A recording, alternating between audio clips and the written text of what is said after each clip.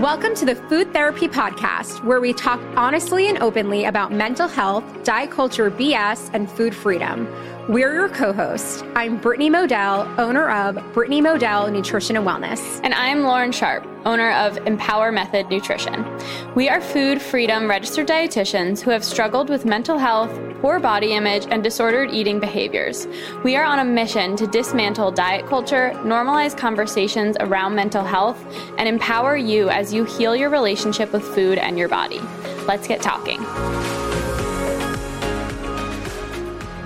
Hello, and welcome back to the Food Therapy Podcast. Today, we have Alex, who is an integrative and functional registered dietitian and the owner of Olox Nutrition, a virtual nutrition coaching company that specializes in mind, body health, and using food as medicine. Her personal experience with mental health made her realize just how essential food and lifestyle are in managing symptoms and increasing overall health and quality of life. Welcome, Alex. We're so excited to have you. I am so excited to be here, Lauren. Thank you. Yay. So you have a really unique story, and I would love to hear just what is your story? What did you struggle with leading up to, I'm sure you'll share your diagnosis, and how have you come here? Well, I struggled with everything. Through my 20s, it was just a big struggle to be a person. And that was part nature, part nurture, right? So what got me into, integrative and functional and mental health was actually my own diagnosis, which I finally wrangled out of my therapist in my early 30s. So there were a lot of indications in my late 20s that something was up with my mental health. I didn't respond the way people normally respond. I could tell on people's faces, like, that the intensity of how I acted. This was after I left Staten Island, because Staten Island intensity is a little bit more. Yeah. But when I was off of Staten Island in AmeriCorps, I started realizing, like, oh, people are having reactions to me. Like, I'm reacting differently than other people are doing. So it just became a very big learning experience in my 20s, especially the biggest one was the toxic relationship I was in. I was very, very into diagnosing him. And I remember I think I was reading Bipolar for Dummies, the industry standard on diagnosis. And I was like, oh, it sounds like me. This might be me. So after one particularly problematic spiral, I went to a therapist. I told him what I thought. He's like, let's hold off on diagnosis. Let's see how you're doing. Let's just chill. Mm-hmm. And the most he gave me the first couple of years was, you have a lot of similar traits to bipolar 2. And then finally in my early 30s, I was like, is this my diagnosis? Because I'm about to start talking about it, and I need to know so that I'm giving people accurate information. And he confirmed, and that was very relieving. I don't know how other people feel when they get a diagnosis. For me, it was confirmation that, yeah, there's a reason you feel this way. But more than that, there was no a way, a path forward for me. I had already done some things, but there was something I could look up, something I could dive into. And that was very relieving for me at that time in my life, because I had just become a dietitian, or I had been a dietitian for maybe a year. So I used what I knew and where I could go find information to see how I could start changing the way I felt, because my symptoms manifested in very extreme ways. Maybe not extreme as some, but they were definitely altering the quality of my life. They were ruining, I was ruining relationships or choosing the wrong relationships. And because, there was a lot of emotional eating, there were a lot of up and downs with how I felt about myself. So it was it was just a very, not corrosive, but the whole not knowing what was happening and not having it under control was very upending. I can't think of a better word. Yeah. It was just very problematic. for a very long time. And that's why I think it was such a relief to have a diagnosis. It's like, oh, no, this isn't just, there's something there. It's not just, you're not this person. There's something that needs some help. It's validating, right? Because you're sitting there being like, okay, I just feel like I'm a psychopath. And yeah, basically. But there's no explanation or this is just how it is, right? I had a similar experience when I experienced my first panic attack. I was at a Taylor Swift concert and I just felt like out of body. And I would go to a therapist and they obviously there's a spectrum of the type of therapist and, the expertise they provide, but she didn't have an explanation for me. She didn't even tell me that was a panic attack. It was my dad that told me that because he had experienced the same thing. And I'm just like, going to that therapist is really invalidating for someone to just be like, oh, that's interesting. You felt that way. And how much more validating is it when somebody is like, oh, that's probably a panic attack. So let's, create a plan of action from there. So when you said that the way that you were reacting, can you give an example of that? Like, what did that look like? I think so even now, still a little bit, I have things more under control, but I feel things very viscerally. Or I did feel things very viscerally when I was much more disordered. So things that would be, people could just easily move on with their day. Even just a fluctuation in schedule. I expected to go to this one, I expected that we were doing this one thing, say in AmeriCorps, we were going to be on this job. I was going to be with this team. I knew what was happening. If that altered, the response was visceral and over the top, sobbing, couldn't cope with it, really didn't have a handle, no resilience there, right? Just sheer feeling. Yeah.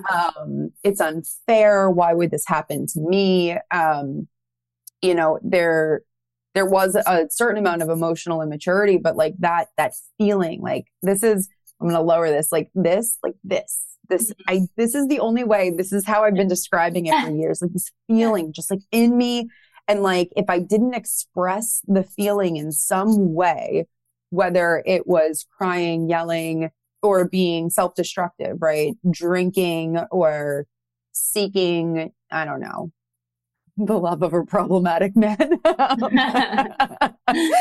then I had no outlet, and that intensity, I couldn't hold it, right? So it had to come out and be expressed in some way. So what I've learned is what I learned was that intensity was not what other people experienced. They did not see the world or feel the world in that way. So is that a component of bipolar that you have trouble regulating emotion? Yes. Okay. Yes, that is definitely. So I don't now. I have been in mostly remission for 7 years. I say mostly because I did have really bad gut issues, which we'll talk about the relationship for the last couple of years. And there were some moments but nothing nearly like it was in my 20s. That was where I was at my most dysregulated. And that high emotional response was very telling as to what things might be going on for me. Yeah. So it's all so interesting. And 7 years and basically remission is incredible. But you talk about this mental health dysfunction versus mental illness. Can you explain that and then also give us a tangible example of how that manifests with your history? So, technically I'm mentally ill right now, right? Just walking around with my diagnosis, I am a mentally ill person. Right. I have a mental illness, right. But I am not presenting with symptoms. I am not having any type of flare-ups, even if I'm a little bit depressed, is that more or less than any other normal person might feel in a certain situation? So I feel like mental illness, while it can be helpful in sort of clustering symptoms and helping us understand with a name, right, or a diagnosis what something is, it doesn't give us much more information than that. Because right now I'm not mentally ill. Right now I'm a pretty sound mind. Being the operative word. But mental health dysfunction kind of encapsulates a moment where you're not regulating, and you're not able to really tamp down whatever it is, or be in a place of emotional stability, or you're experiencing anxiety or depression. You're experiencing the symptoms of mental illness, right? And I think that mental health dysfunction, it sounds kind of scary, right? Because then it sounds like there's something really wrong. But it actually is pulling into me this idea that there are physiological and actual physical factors in your body that are actually shifting you into this type of dysfunction. But that's a really great thing because we can do stuff about it, right? Like, it's not just, oh, you're mentally ill and that's just who you are for life. It's, no, you've got this dysfunction going on, but if we do this, this, and this, we can actually reduce the severity of your symptoms. We can make your anxiety feel less palpable so you can get through a day and you're not sweating and you don't have heart palpitations. Your mind's not racing. We can make it so, your depression isn't as severe. So you want to go see your friends and you don't want to just sit at home and like your body doesn't feel physically heavy and you don't just get irritable at, I don't know, say like your kids screaming at you, or because they're kids and they're terrible, they're going to make you upset. Or just like normal everyday things, they really fire you up. And it's this idea that there are reasons behind that. It's not just because you have a genetic predisposition to be depressed. You might. That doesn't mean that you have to present with those symptoms most of the time. Right. Okay. So mental illness is kind of almost like the umbrella of like, I've been diagnosed with this thing. Yeah. Mental health dysfunction is more so this like, what kind of state of the illness almost are you in right now? Are you functioning, in your everyday life, or are you like those symptoms really flaring up? So interesting, because I think that's validating within itself too, right? Where it's like, there is other things that you can do, which I actually kind of want to talk about too. I know you're not against medication by any means, like support medication, but where in your journey has medication taken a place, or has it been mostly the healing your gut and like the practices that you do with clients that have been a change for you, or is it a combination? So for me, medication was always an indication that something was wrong. It's actually one of the things that helped us get to a diagnosis, because I had been on several SSRIs throughout my 20s. I think, Paxil, I was on Prozac, Lexapro, Zoloft, maybe another one. And then I was on a non-SSRI. I was on Wellbutrin, and I almost had a psychotic break on that. But they would always cause some sort of mania, whether it was hypo or just full-blown mania. The medications would always spark something like that, except for Zoloft, which kind of just made me flat.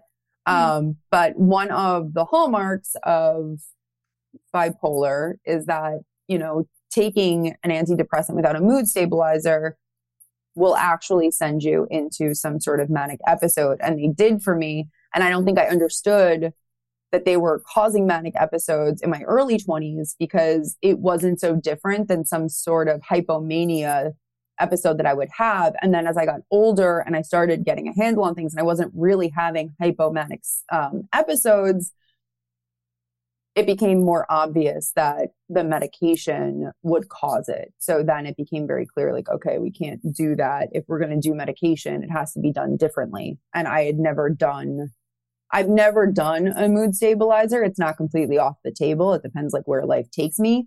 But my experience with medication had been largely problematic, but that was because I had never been properly diagnosed. That's so fascinating. So can you explain the hypomania is basically the opposite of mania, right? Or no? So it's not, it's it's like kind of a watered down version of mania. So with hypomania, there is problematic behavior. You maybe do spend too money, or you are a little bit more reckless with your behavior. For me, again, like that thing that I like I want to feel. Like I remember on my third day of Lexapro, it was very quick. It might not have been my third day. I might be misremembering, but it was very quickly after I had started Lexapro years and years ago. I was in my car and I don't know what happened. I like put my pedal to the floor. Like I wanted to go fast. The first thought was like, I want to get a pack of cigarettes. I want to get on a plane. Like I want to go to another country. Like I wanted to do something big, and then like 5 seconds later, I was like, oh, because I was older at that time. I was like, this isn't how I normally feel. Yeah. But but with mania, like full mania, a lot of the times you see behavior, like people can stay up for days at a time without needing any sleep. They have overwhelming senses of euphoria, and some people will blow their life savings. They'll go shopping. They'll be very, they'll get themselves into dangerous sexual situations. And it's not to say that like I hadn't been in some watered down version of all of those, but that is just that, right? It was smaller versions of it. And honestly, sometimes when you're dealing with bipolar 2 and you're depressed all the time, the hypomania is a little bit welcomed, right? Because you do have energy. All of a sudden your brain's lighting up. It's almost like, oh, okay, so I'm not sad and tired right now. So this must be a good thing. Right. Wow. You've been through it. And this is just my experience, right? This is just mine. Right. And it presents differently for different people. Totally. So, and it's interesting too, like the generalizations that people make about mental health. Like I remember I'm on Zoloft, and I remember when my mom, like she really wanted me to go to therapy because I was, still in high school when I first experienced anxiety. She was very against, medication because she had heard so many things of like, you're not going to have a personality. It's going to make you flat. Yeah. Right. So it's so interesting that you say it made you flat, but that was because it was not the right diagnosis. Yeah. Right. So all this happens. You've tried all the medication, which is fucking exhausting, right? Like really trying to find the right thing and nothing, like you have this like excitement of, oh, we have a diagnosis. What leads you to realizing that there is an impact of your gut with mental health, and where did you start with all of that?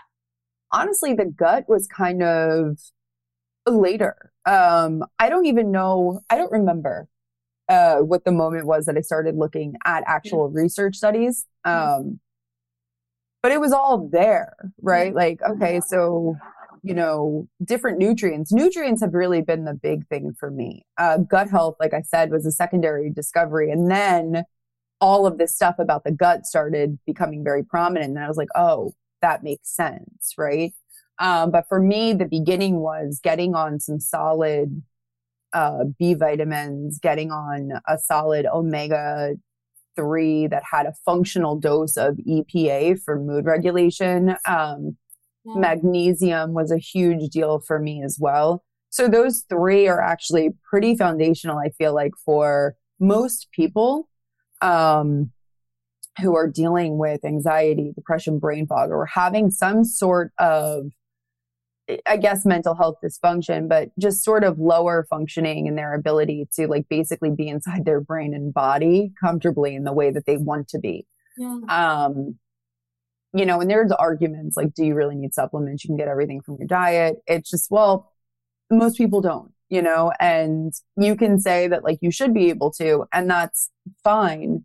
Right. But then we do have these research studies where if you do supplement with certain doses of specific vitamins or minerals or, food components, you actually see a reduction in depression. You see a reduction in anxiety. You see better sleep, better quality of life. So, I guess for that, that person out there who is doing great, eating perfectly, living a zen and like super, I don't know even what that life would look like. But for the rest of us, AKA the majority of people, for the rest of us, yeah. you know, there are these solutions that I don't think, you know, are so conventionally maybe known yet to be as beneficial as they are. Right. And then you can argue too, like, well, why not just, if the supplement is benefiting you and can help you, why wouldn't you just take that rather than obsessing over, oh no, what's nutrient in every single food that I have, right? That I eat? Am I getting my nutrients? Because that was something that honestly my orthorexia stemmed from, was trying to fix my anxiety through nutrition. And I had no actual understanding. I was just like, oh, this is causing anxiety and this is causing anxiety and I have to cut it all out. When in reality, it actually made my anxiety worse because I was so obsessive about having like the quote unquote perfect diet. Right. So, I feel like supplements can just really be kind of like a safety net and almost like a relief. It's like, yeah, I want to, you know, eat my vegetables and I want to eat these foods that make me feel good and whatnot, but I don't have to be like tracking every nutrient I'm eating. Right. And that's insane, right? Who could fucking live like that? Like, you know, it's with supplements, they are just that, right? They're just a supplement. But what if they help create that foundation where, okay, now you can make different decisions about food because your anxiety is a little bit less, or you're thinking a little bit more clearly. So maybe now that you have gotten some clarity and your head is a little bit above water, now you can start thinking about dietary interventions if that was too overwhelming at that, you know, beforehand. So I think that they're very useful. Obviously they are there just to supplement the diet. They're not like this, I don't know, you know, they're not this cure-all, but there's very stark differences because throughout the years when I couldn't afford vitamins, there were times when I would go off of them. And I remember my therapist was like, hey, I don't know if you notice this, but every time you don't have those things regularly, your symptoms start to flare in a big way. I was like, all right, that makes sense. So where, like, as a dietitian, you know, you said those were kind of like typical recommendations in terms of supplements. Yeah. What testing do you do with your clients? How do you determine what they should be supplementing with and what might benefit them in terms of their specific symptoms? So honestly, I recommend those 3 supplements for most people who have anxiety or depression or are feeling, honestly, like most people benefit from it. From those. But B vitamins, magnesium. We'll say a high potency multivitamin with a B complex in it. Magnesium glycinate or citrate if you're constipated. Both of them are pretty well absorbed. There's also a third one, magnesium threonate, but message me on Instagram if you want to talk magnesium. And then high quality fish oil with a functional dose of EPA and DHA. So those, most of my clients, I recommend them. But then I do GI map testing to take a look at the gut landscape. And I also order like a laundry list or request from their physicians to order a laundry list of blood work. So I can see where they're at with, not just like regular metabolic markers that, you know, we would do clinically anyway. But nutrient panels, testing their B12, testing their methylmalonic acid, even folate, B6, zinc, copper, you know, looking at markers of inflammation, making sure we get full thyroid panels, making sure we get full iron panels with ferritin, especially for women who are having gut issues, and who still have their periods. So there's actually a lot that we look at, or that I look at, that functional and integrative people look at to determine how we can best supplement you, how we can best really change your diet around to make you start feeling optimal, right? Like that's the goal. It's not just okay. It's not just getting by. We want you to feel fucking great, like every day. And that sounds stupid, right? Who's feeling great every day? But like you could feel pretty good most days, most of the time. And I think that we've lost that as a society a little bit as a goal. There's almost this love affair with the grind, with, identifying as overworked and burnt out and anxious. Mm-hmm. It's almost like if you're not those things, you're doing it wrong somehow. Right.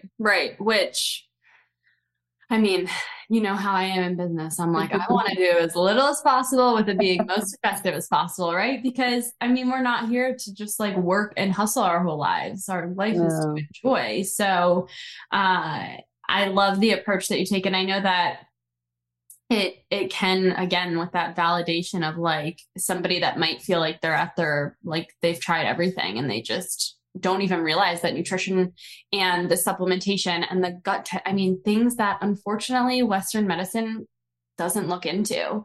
Right. Yeah. And no, because there's no, like, where is the benefit to industry? Mm-hmm. Where is the benefit to industry to have people healing themselves through food and lifestyle? Who does that benefit financially? Right.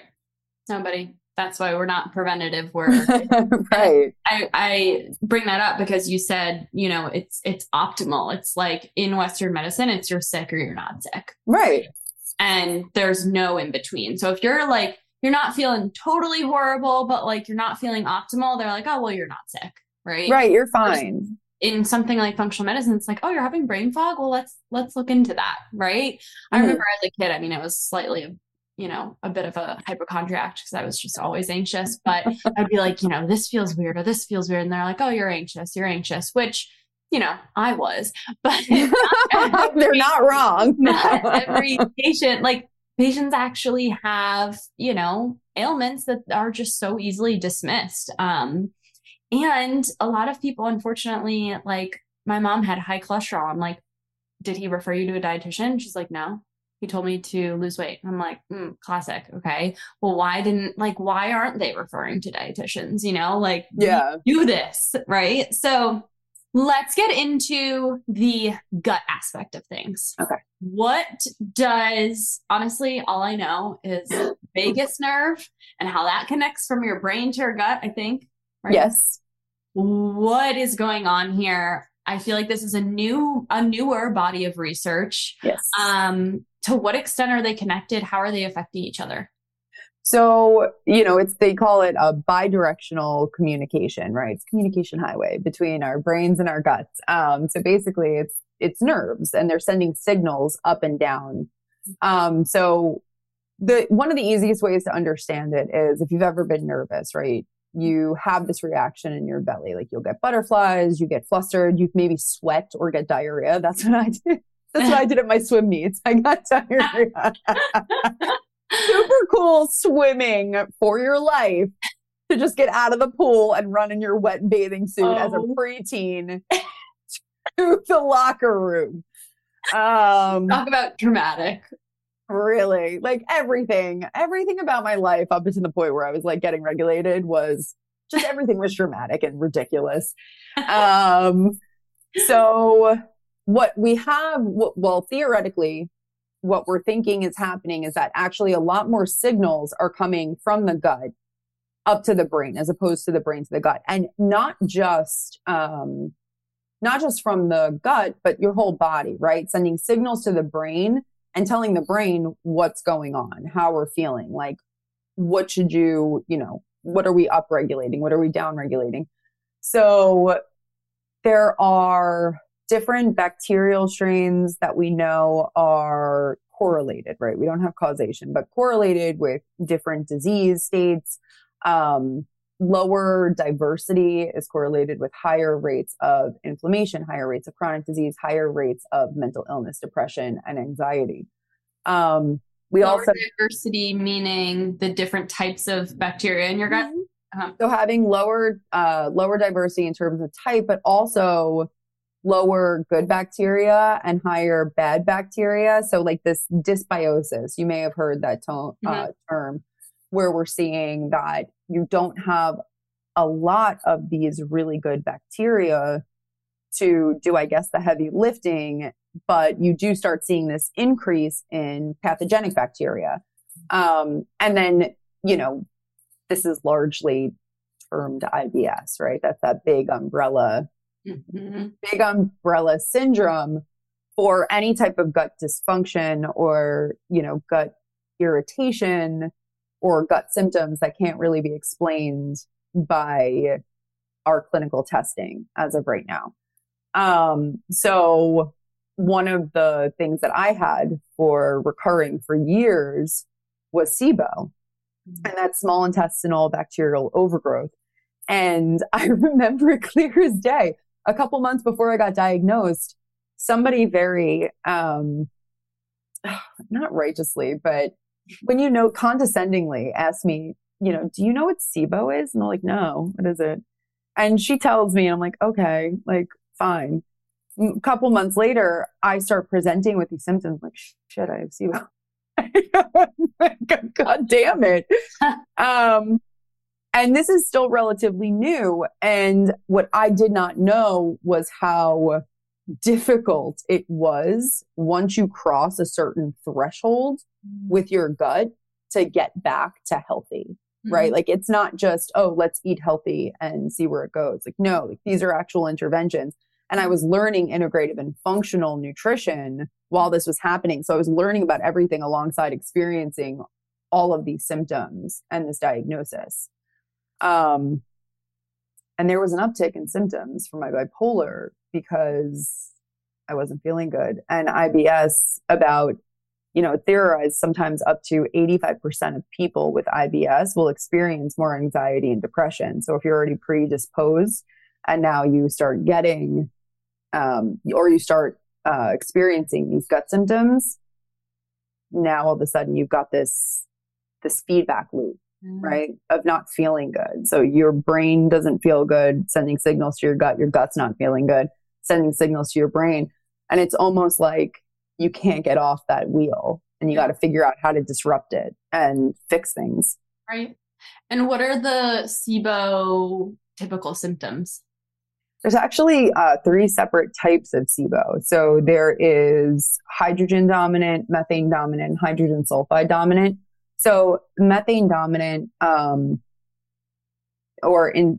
there's methane dominant SIBO and intestinal methanogen overgrowth. And that's typically constipation, bloating, lots of gas. That was me. I was like a cow. And then hydrogen dominant tends to, be associated with bloating and diarrhea. And then hydrogen sulfide is really cool. I had that too. That's diarrhea and like a really obnoxious rotten egg smell, a sulfuric smell to your gas. But again, before we had the word SIBO, this was all just IBS. Right. And again, SIBO is not even a primary diagnosis. It's a symptom of something. Right. So fascinating. So basically, we're seeing that depending on the variety of the different nutrients in your gut, the balance of the nutrients in your gut can impact poorly or beneficially your mental health. Sure. Also the health of your overall gut, like your gut lining, right? They call it leaky gut hyperpermeability, whatever it is, whatever you want to call it. It's this syndrome where, things are escaping your gut and causing an inflammatory response in your body. And that inflammation doesn't just stay, like it goes to your brain. And when your brain is more inflamed, they're even calling it leaky gut. You have a higher presentation of depression, anxiety, symptoms of whatever your diagnosis is. So interesting. That's crazy. So obviously the gold standard is to come see you, get all this thing done, right? But if somebody, like, where would you, before they see you, is there anything that you would recommend that they start? Or is it like, no, you should really just get the testing done, get everything personalized? Is there any nutrients that it's like, oh, well, yeah, let's try and improve, let's eat more Brussels sprouts or anything like that? I think that the gold standard is get help if it's persistent, right? If this is something that you've had a hard time getting a handle on, because that was for the longest time, I didn't get help. That was probably the biggest issue. It wasn't just one aspect, right? It wasn't just the vitamins. It wasn't just changing my whole diet. It wasn't just maybe medication or therapy. It was everything. It was all of those things combined. So I feel like whether it's me or whether it's even therapy, right? Whatever the first step has to be, don't assume that you should be doing it alone, because we need people, and being alone and isolated while feeling terrible almost makes everything worse. Yeah. So number 1, get help. Number 2, get on some supplements. Number 3, call me. Because you can't do can't be like, oh, let's improve, eat more of this food, when it's like, well, we don't even know what's the root of the symptom in the first place. There are some things you can try with food for sure. For me, going gluten-free was really important. Doesn't mean it will be for everybody. There are some people who swear by the fact that nobody can tolerate gluten. Evidence isn't great for it. But honestly, if you wanted to get crazy, up your vegetables and your fruit to 10 servings a day. Like, keep it simple. Just start including things that are incredibly good for your body. Right. And honestly, if you have gut symptoms while you're incorporating more of these things, that's an indication like, okay, something is up. I need to do a little bit more digging, Right. But I think that including more good stuff, and especially if these things are triggering, not without the help of a professional, would I start just eliminating. Right. You should never do an elimination diet without a provider or without somebody who knows how to guide you through it, because those are very, very temporary, and you need to be,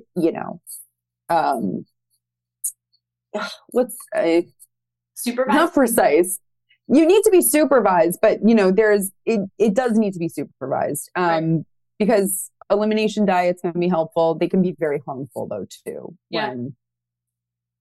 Because there's so many factors. It can be challenging within itself. And then also, but technically the elimination diet for specific symptoms, by a dietitian standards, it's what I would say the gold standard in terms of food sensitivities and whatnot, because our food sensitivity tests are so, unreliable and crazy and all the things. So all that elimination, they can be great, right? Elimination diets can be great. It's just, again, if you're not doing it with a plan, without supervision, without real know-how, it's not going to wind up being what you want it to be. Right. It's like if you struggle with IBS and you just try low FODMAP and then you never add certain foods back in, that you're going to end up driving yourself crazy too. So, food can be an incredible solution with the right guidance and expert, but it can also, like you said, be harmful if it's not done right. So let's make people do it right and come see you. So Alex, where can people find you? What kind of programs do you run? We basically know who you help, but tell us all the things. Well, you can check out my Instagram at Olox Nutrition. I also have a website, oloxnutrition.com. And I do offer a very comprehensive 4-month program. That's my favorite, because then I'm with you that whole time and we're changing everything, right? And we're breaking down the things in your diet and your life that are contributing to all of this negative emotion that you're feeling. And we pull it out and we start rebuilding. We add in all of the good foods. We get you on the appropriate supplements. We do gut testing to see how we can start fortifying and healing your gut. And then we really push forward with the coaching as a way of now integrating your lifestyle, right? Because it's, like I said, it's not just food. It would never, ever just be food. It's, where are you spending your time? Where are you spending your energy? Who's making you mad every day? Yeah. Who's making you feel good? Are you satisfied? And so it really becomes a very all-encompassing coaching program. So it's life and nutrition coaching. Amazing. Well, everybody reach out to Alex. She is amazing. Even if you just have questions about the types of magnesium that you want to know more about, send her a DM. And thank you guys for being here. And thank you so much, Alex. Thank you for having me. Bye. Thank you so much for listening to this episode of Food Therapy. If you enjoyed what you heard and want to support our podcast, please subscribe, hit download, and share it with your community. We value your feedback. If you feel inspired, please leave a review, let us know what you've learned and what you would like to hear next. All information about this episode will be linked in our show notes. New episodes of Food Therapy come out every Sunday, but you can stay connected with Food Therapy all week long by following us on Instagram at Food Therapy Pod. As a disclaimer, this podcast should not replace therapy or working with a registered dietitian. Thank you again, and we'll see you next week.